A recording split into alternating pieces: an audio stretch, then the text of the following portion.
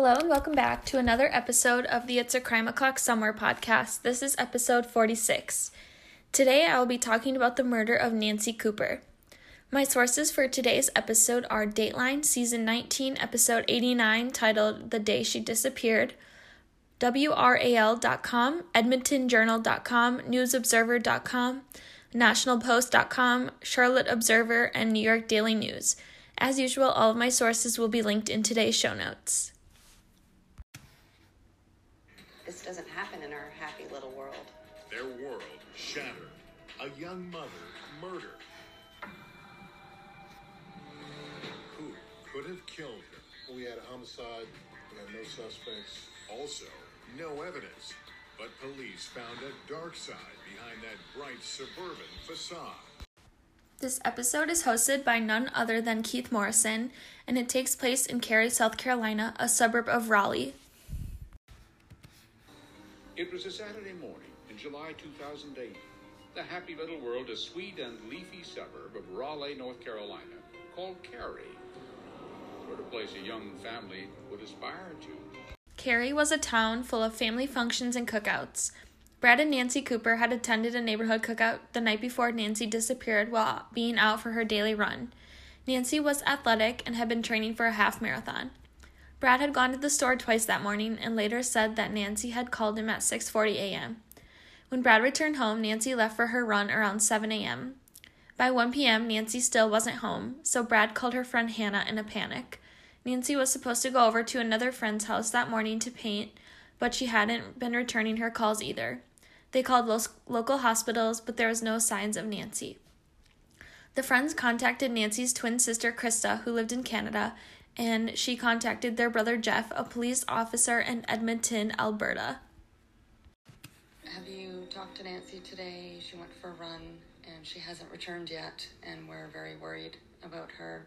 Can you call us back? You know about this kind of stuff. You'd think. Krista called her older brother Jeff, who's a police officer in Edmonton, Alberta. My first reaction was, well, okay, she's somewhere. You just need some space or some time. She'll turn up. The police were involved by that afternoon. Nancy still hadn't returned home to her husband and her two daughters, Bella and Katie. Worried, friends searched while her family rushed to North Carolina. Brad made a public plea for help. If anyone knows anything, I just want them to contact the police with any information they may have. And again, thank you to everyone that continues to come out and help out. Now, before we go any further into the case, I'm going to talk about Nancy and Brad. Nancy was originally from Canada and met Brad in Calgary in 1998. Her family really liked him. I really liked him. As did Nancy's younger sister, Jill. This is someone who is warm. You genuinely saw how much he cared for her.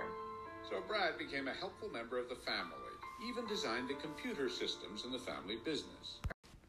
Brad received a job offer from Cisco Systems in Raleigh and wanted Nancy to move with him. Nancy married Brad in the fall of 2000 and got her green card. They then had Bella in 2004 and Katie in 2006. They drove nice cars and made many friends. Now back to Nancy's disappearance. Several days passed until a discovery was made by a man walking his dog. He called 911.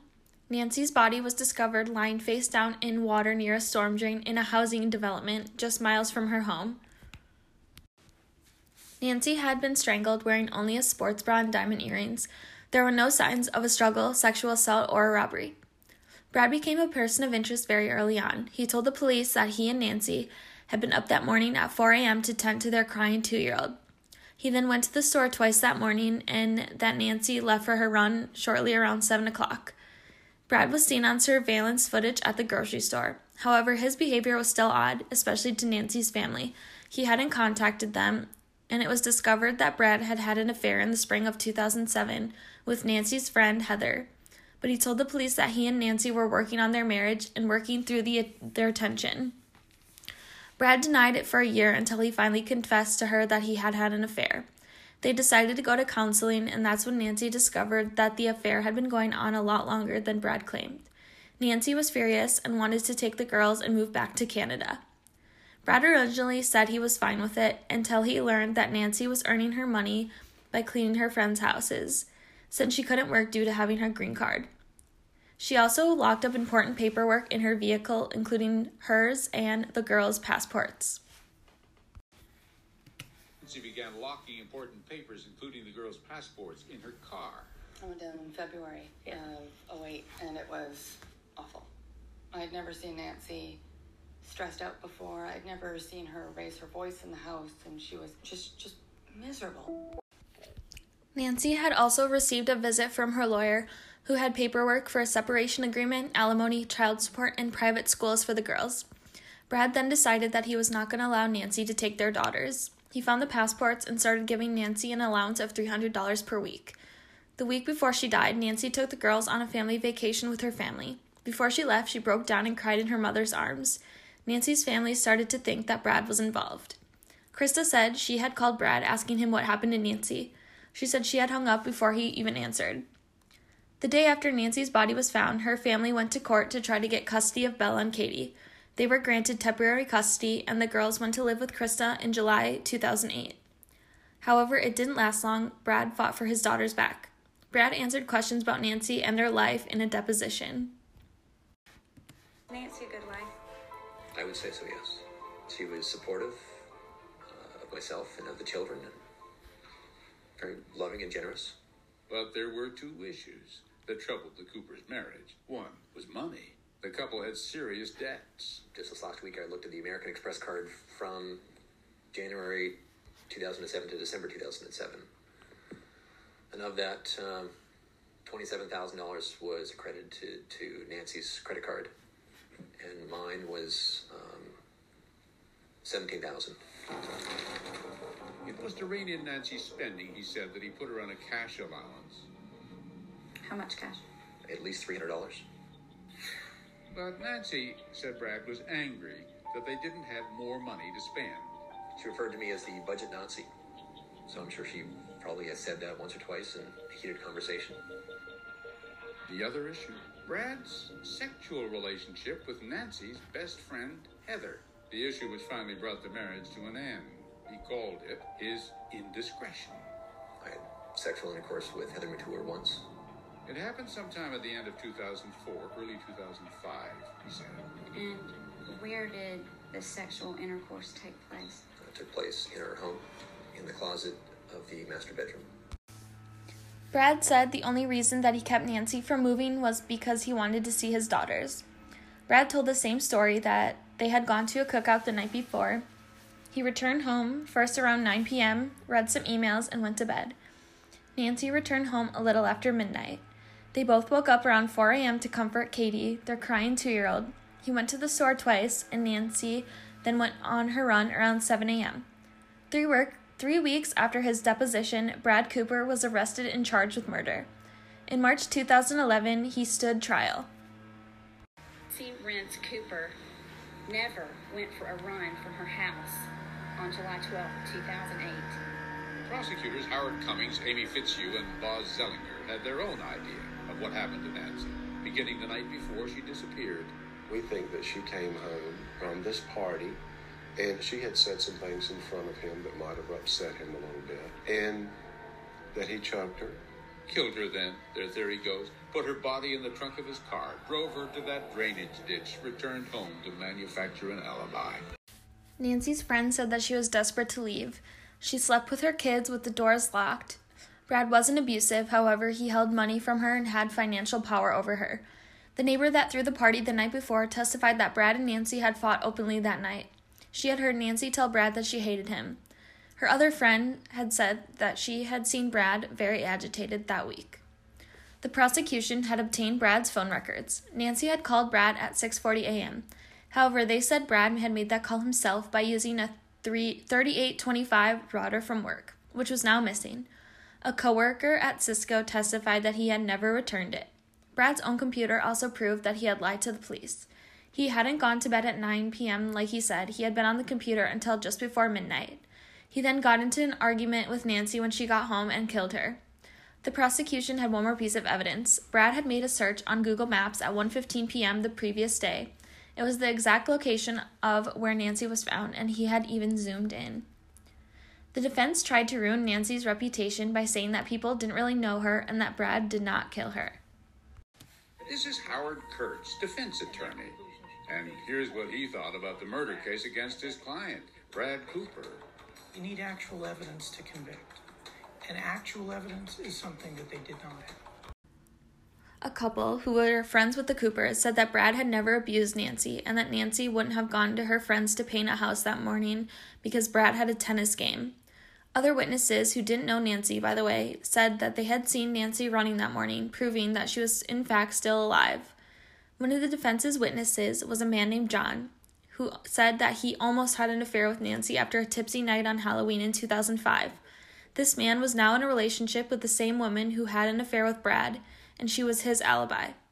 After the defense failed to present their case, they tried to say that the police had tampered with Brad's computer and deleted items off Nancy's BlackBerry. Keith was pretty astonished by their statements. The police said that they would have no way or knowledge of tampering with any evidence, nor would they have done that. Would the police have any motivation whatsoever to get rid of evidence in this case?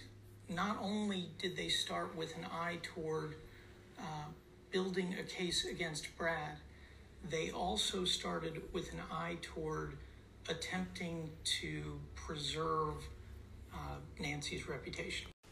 The trial judge also didn't allow in 2 experts hired by the defense. Nancy's family wasn't sure if Brad was going to be convicted due to the evidence presented. After 2 days of a deliberation, the jury came back with their verdict. The jury reached a unanimous verdict. Yes, sir. The verdict of the jury reads, we, the jury, by unanimous verdict, find the defendant, Bradley Graham Cooper, to be guilty of first-degree murder. Brad was found guilty of first-degree murder. However, his conviction was overturned in 2013 by an appeals court. They ruled that the experts for the defense should have been allowed in. While awaiting the new trial, Brad shocked everyone by deciding to plead guilty to second-degree murder. He was sentenced to 12 to 15 years in prison. A bench is now dedicated in the park where Nancy was found. Katie and Bella were being raised by Krista and her husband Jim in Canada. Brad has since been released from prison and isn't allowed to contact his now teenage daughters. This case is horrific. To be able to kill your wife and take her away from your 2- and 4-year-old daughters is heartbreaking. Thank God these young girls weren't hurt and that they had such a loving family to take them in. My condolences go out to Nancy's daughters and family. My book recommendation for this week is The New Wife by Sue Watson. Summary: you can never truly know what goes on behind closed doors. My darling son, Sam, is marrying his childhood sweetheart, and I couldn't be prouder of the man he's grown into. Walking out on his abusive father all those years ago was the best thing I ever did. And today he stands tall and handsome, saying I do to my dream daughter-in-law. If I hadn't pushed them together all those years ago, he might have never found a girl as perfect as Lauren. It's true what they say, mother always knows best. But weeks later, Lauren is dead, and police cars fill the driveway of their idyllic countryside home. As they question Sam, I sense he's hiding something. Why won't he look me in the eye? And who does he rush off to meet as soon as the police are gone? Desperate, I do what every good mother would do. I let myself into Sam and Lauren's bedroom. What I see, I will never be able to forget. My son's beautiful new wife was hiding a dangerous secret. Can I clear my son's name? And could my life be in danger now too? I requested to read this book on NetGalley, and it didn't disappoint. Another twisty thriller is right up my alley. I love the dynamic between Sam, Lauren, and his mom. You can tell that Sam's mother really would do anything for him while also searching for the truth of what happened to Lauren. This book also has short chapters, which I enjoy because I can read before work or just for a brief time in the evening. I give this book an 8 out of 10. I hope you all enjoyed today's episode. I'd love to know what you think. If you were on the jury, would you have convicted? Please subscribe to my blog, follow me on Instagram, buy me a coffee, join my Patreon at patreon.com/itscrimeoclocksomewhere_blogpod. Leave me a review or a 5-star rating. I will be back next week with an all-new case and book recommendation. And remember, it's Crime O'Clock Somewhere.